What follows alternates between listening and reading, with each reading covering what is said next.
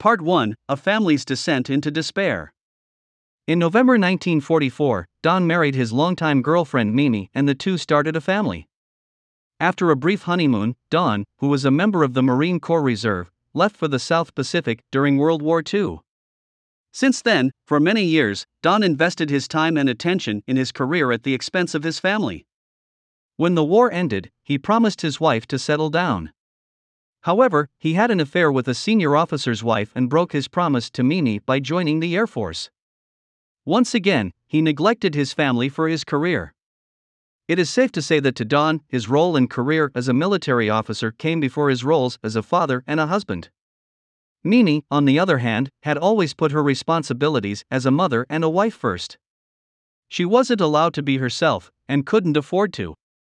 Having lost her father at a young age, being away from her hometown, and often living without her husband's company, Mimi lacked a sense of security.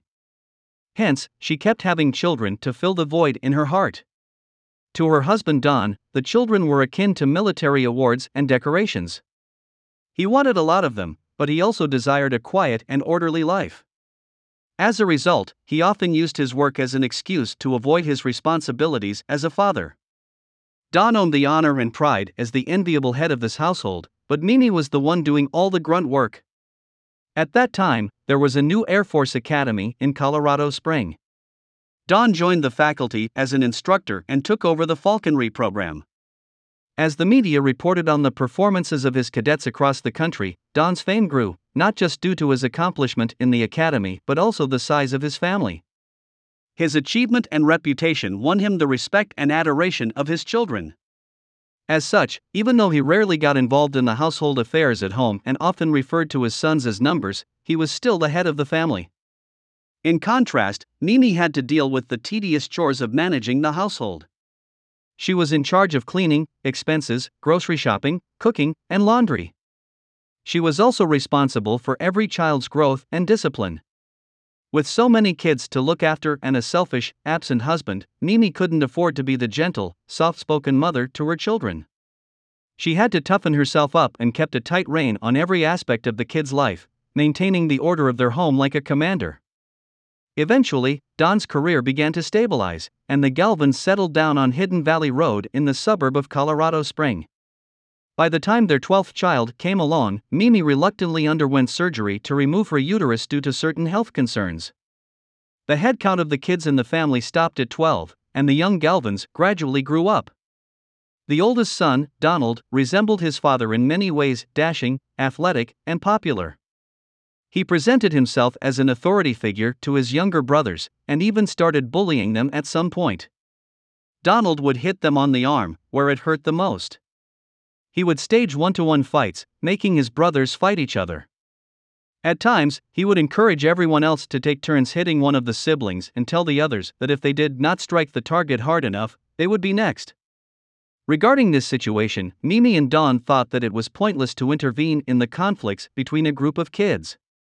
Soon, bullying became a norm in the household, usually started by the older ones. The boys couldn't even relax on their way to school. If they did not form an alliance with a few other brothers, the rest would gang up on them. The second son, Jim, was the only person who tried to challenge Donald. Jim had always tried to direct his parents' attention to himself from Donald to no avail.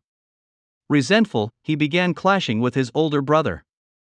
Even if he couldn't win the fight, Jim would provoke Donald every now and then.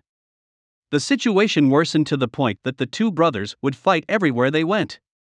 Finally deciding to intervene, Don tried to make the boys read books that could improve their personalities and teach them how to resolve conflicts.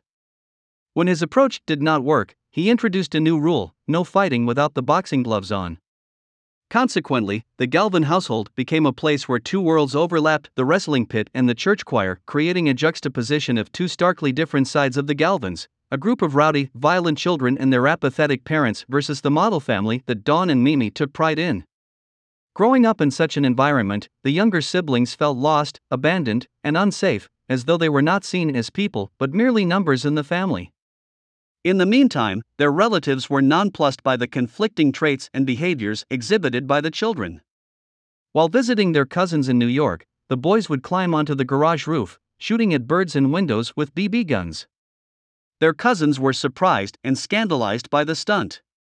But months later, the same cousins would then receive Christmas cards from Don and Mimi. In the picture, the boys were seen standing obediently around the Christmas tree in pajamas. The contrast puzzled everyone. Little did they know, they had barely scratched the surface. In the Galvin home, something else was rearing its ugly head, and it started with Donald. In 1965, during his time at Colorado State University, Donald ended up at a health center after jumping into a bonfire at the pep rally. The staff had to pull him out of his classes and make him take a psychiatric evaluation. A clinical psychologist at the Air Force Academy Hospital examined him but did not find any known symptoms of mental illness.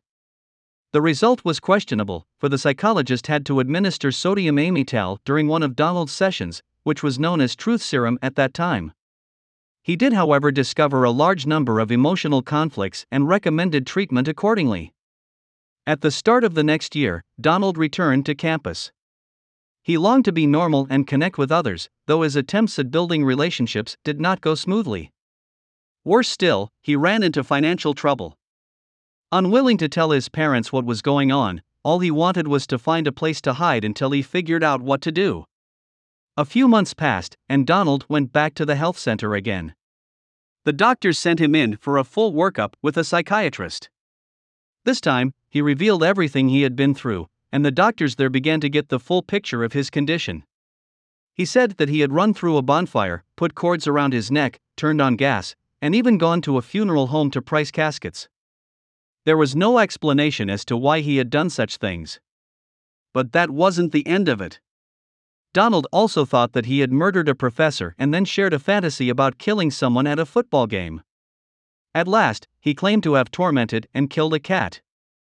It was uncertain which of these incidents were real and which weren't. Based on what Donald had shared, the doctor suspected that he had schizophrenia. Mimi and Don were unwilling to send their son into a mental institution. If they did so, Donald wouldn't be able to finish his study at the university, and it would be a stain on Don's reputation. In addition, the Galvin's status within the community might be threatened, and the remaining 11 children had to live in shame. Hence, Don sought help from his old friend, Major Lawrence Smith, and convinced him to write a letter to the university. In the letter, Smith mentioned nothing about the killing of the cat or Donald's murder fantasies because the Galvins kept the truth from him. The major eventually summarized the young man's issue as acute situational maladjustment triggered by a series of bad incidents. He also wrote that Donald had already recovered and was ready for school again. Eager to get better and become the great son his parents hoped for, Donald started dating. His then girlfriend was named Jean, and the two even got engaged soon after. Mimi was partly relieved, believing that Donald might settle down and grow to be a grounded, successful, and happy adult.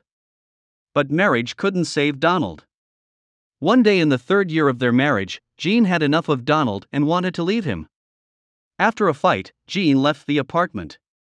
Donald followed her and threatened to drown her in a ditch, but Jean talked him out of it and calmed him down a little.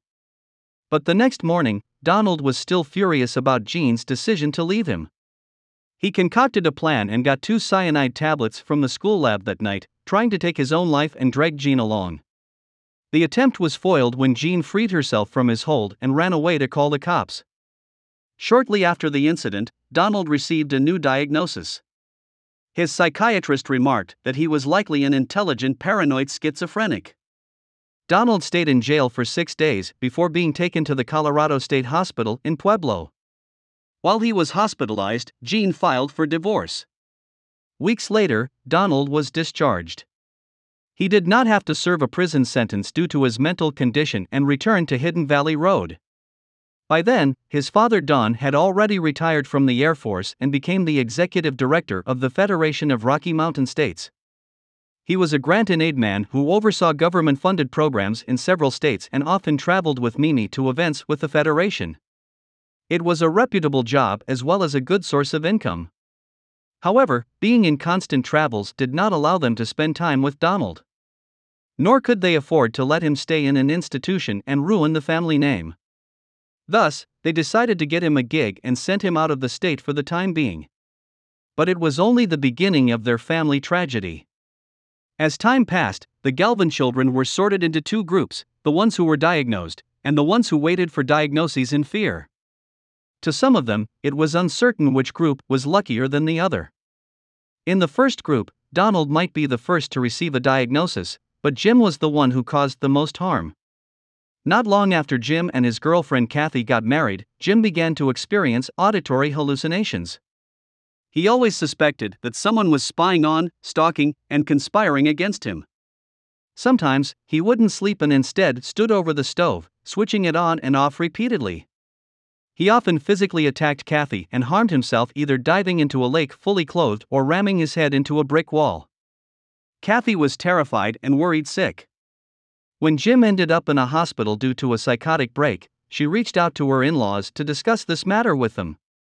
Unexpectedly, Mimi and Don did not shed a single tear or express compassion and sympathy. They pretended that this conversation never happened, questioned Kathy's motive, dismissed her concern, and told her that she and Jim should resolve this issue between themselves. The parents did not mention Donald's condition despite the similarities between the two brothers' behaviors. Years after this incident, Mimi and Don did not ask about Jim or Kathy again. Jim's breakdowns occurred every now and then. Not only had he hurt himself, but he had also hurt the people around him, particularly Kathy and their son Jimmy. Similarly, the fourth brother Brian had done the same to others. But to many, his life resembled that of a meteor, dazzling, brief, and destructive, leaving a mark that couldn't be erased. Brian was the most handsome and talented boy in the family. Don nicknamed him the Black Knight because of his jet black hair. He ran faster, threw a ball harder, and his musical talent was astounding. He could learn a song just by listening to it once, and he even formed a rock band with his friends, performing all across the state. In the eyes of his parents, he was a shining star and their pride.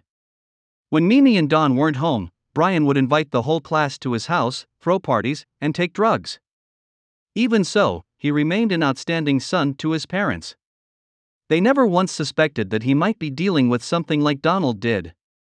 After graduation, Brian left for the Bay Area and continued pursuing his music dream. He had suicidal ideations from time to time, though it never alarmed the people around him, who assumed that it was the byproduct of artistic romanticism.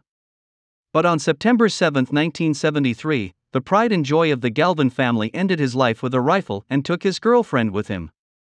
In the meantime, half of the children in the family exhibited symptoms of psychosis. They were Donald, Jim, Brian, Joe the gentle seventh brother, Matt the ninth brother and pottery prodigy, and the youngest boy Peter. The rest were afraid that they would fall ill anytime soon. Among them, the third brother John tried to keep himself out of the fray. As a child, he had always been studious and often avoided his brothers at home. In the fall of 1968, John received a scholarship to the music program at the University of Colorado in Boulder. Since then, he rarely came back to Hidden Valley Road and only returned with his girlfriend Nancy for a visit. Some siblings weren't affected by the condition. However, it did not stop their family and society from assuming that they had schizophrenia, too. That was what the fifth brother, Michael, had gone through. He also happened to be the first person who attempted to save his family. Michael was a hippie who smoked weed and loitered around all day. Due to his rebellion against the Galvin family's rules and his frequent fights with Donald, his parents mistook his behavior as symptoms of schizophrenia and sent him into the psych ward. Later on, because of a misunderstanding, he was arrested, charged with attempted burglary, and sent to a mental hospital again. When the news of Brian's death reached him, Michael went to the police precinct with Don. Hearing that Brian had committed a murder-suicide, Michael was devastated. He believed that if he made it to his brother's house in time, perhaps he could stop the tragedy. Mimi and Don could sense how bad this incident had affected Michael. They decided to send him away to stay with their relatives. Michael's grandmother later took him to the nation's largest commune at the time, the farm. The founder of the commune, Stephen Gaskin, had famously said that if one found themselves unhappy, they ought to find the root of the problem and fix it. This was something Michael agreed on.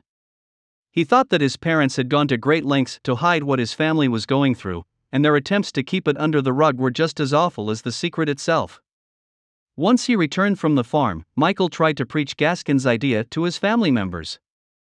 Regrettably, he did not manage to persuade and save everyone. The Galvins were set for a complete train wreck. But some of the worst things that had occurred in this family weren't the boys' psychotic episodes. Rather, it happened to the two daughters. Growing up, their experience had been difficult and at times unspeakable. 2 years after Brian passed away, Dawn had a stroke. Mimi was in agony, not knowing how to keep the terrible situation in her family from spiraling out of control or whether there was an end to their suffering. She could barely handle taking care of her ill sons and husband. One night, she received a phone call from Nancy Gary, the wife of old Baron Samuel Gary. Now, the two women were hardly best friends. They only knew each other through the Federation. However, when Nancy asked how Mimi was doing, the latter let her guard down for the first time and began sobbing. Learning of the Galvin situation, Nancy told Mimi to send her 11th child, Margaret, to the Garys' home. Mary, the youngest child, was saddened by the news. At home, her sister Margaret had been her ally and the closest person she had. Now that Margaret was about to leave, Mary protested, shouted, and cried uncontrollably. She couldn't change the adult's decision nonetheless. As she watched her sister leave, she felt a profound sense of helplessness, for the girl's life at home was even harder than the boys'. Since young, Margaret and Mary had been their brothers' toys, often being manhandled or thrown around like footballs. When Margaret had just started walking, her brothers would take turns spanking her. Back then, she did not know any better, even thinking that it was fun and following her brothers around like a shadow. But as she grew up, she began to sense the sexual undertone of the spanking. One time, one of the brothers was told by his older siblings to do her. Too small and weak to fight back or stop the bullying, Margaret craved some comfort and protection. In their home on Hidden Valley Road, however, what the children lacked the most was a sense of security. To seek refuge, Margaret began helping her mother with the house chores. She would listen to Mimi's gripes, put up with her nitpicking, and endure Mimi's constant criticism of her behavior, her academic performance, and even her attempts at painting and drawing. As the brothers fell ill one after another, the girl's safety was threatened. At first, Donald was the only patient at home.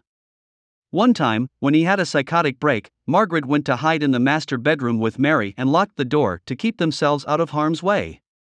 Later on, Jim, who was never fond of Donald to begin with, intervened.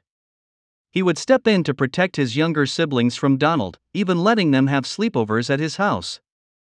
To Margaret and Mary, it was a kind gesture, for all they wanted at the time was to be away from Donald.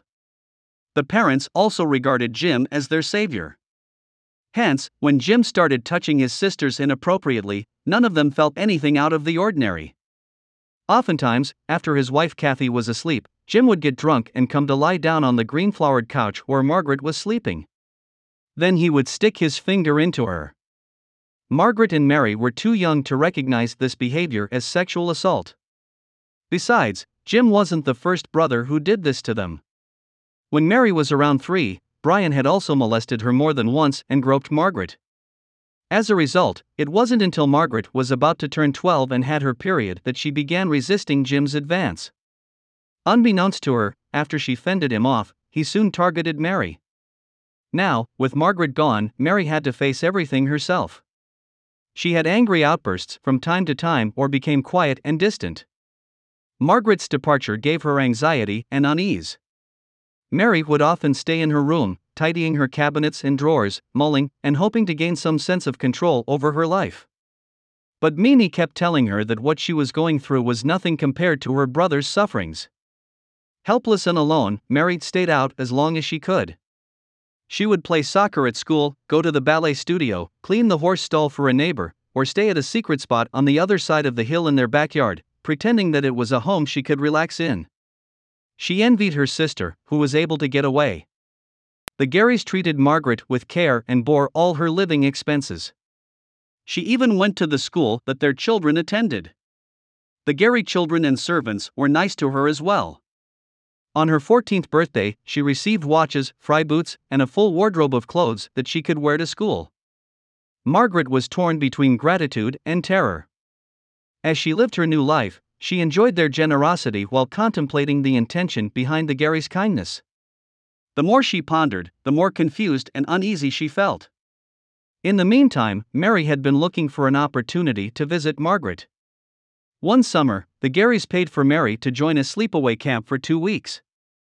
During her first time away from home, Mary was able to enjoy herself. At the end of her program, Mary called home and begged to stay. The Garys then paid to let her remain in the camp for another 6 weeks. From then on, Mary would spend a couple of weeks with the Gary family every summer.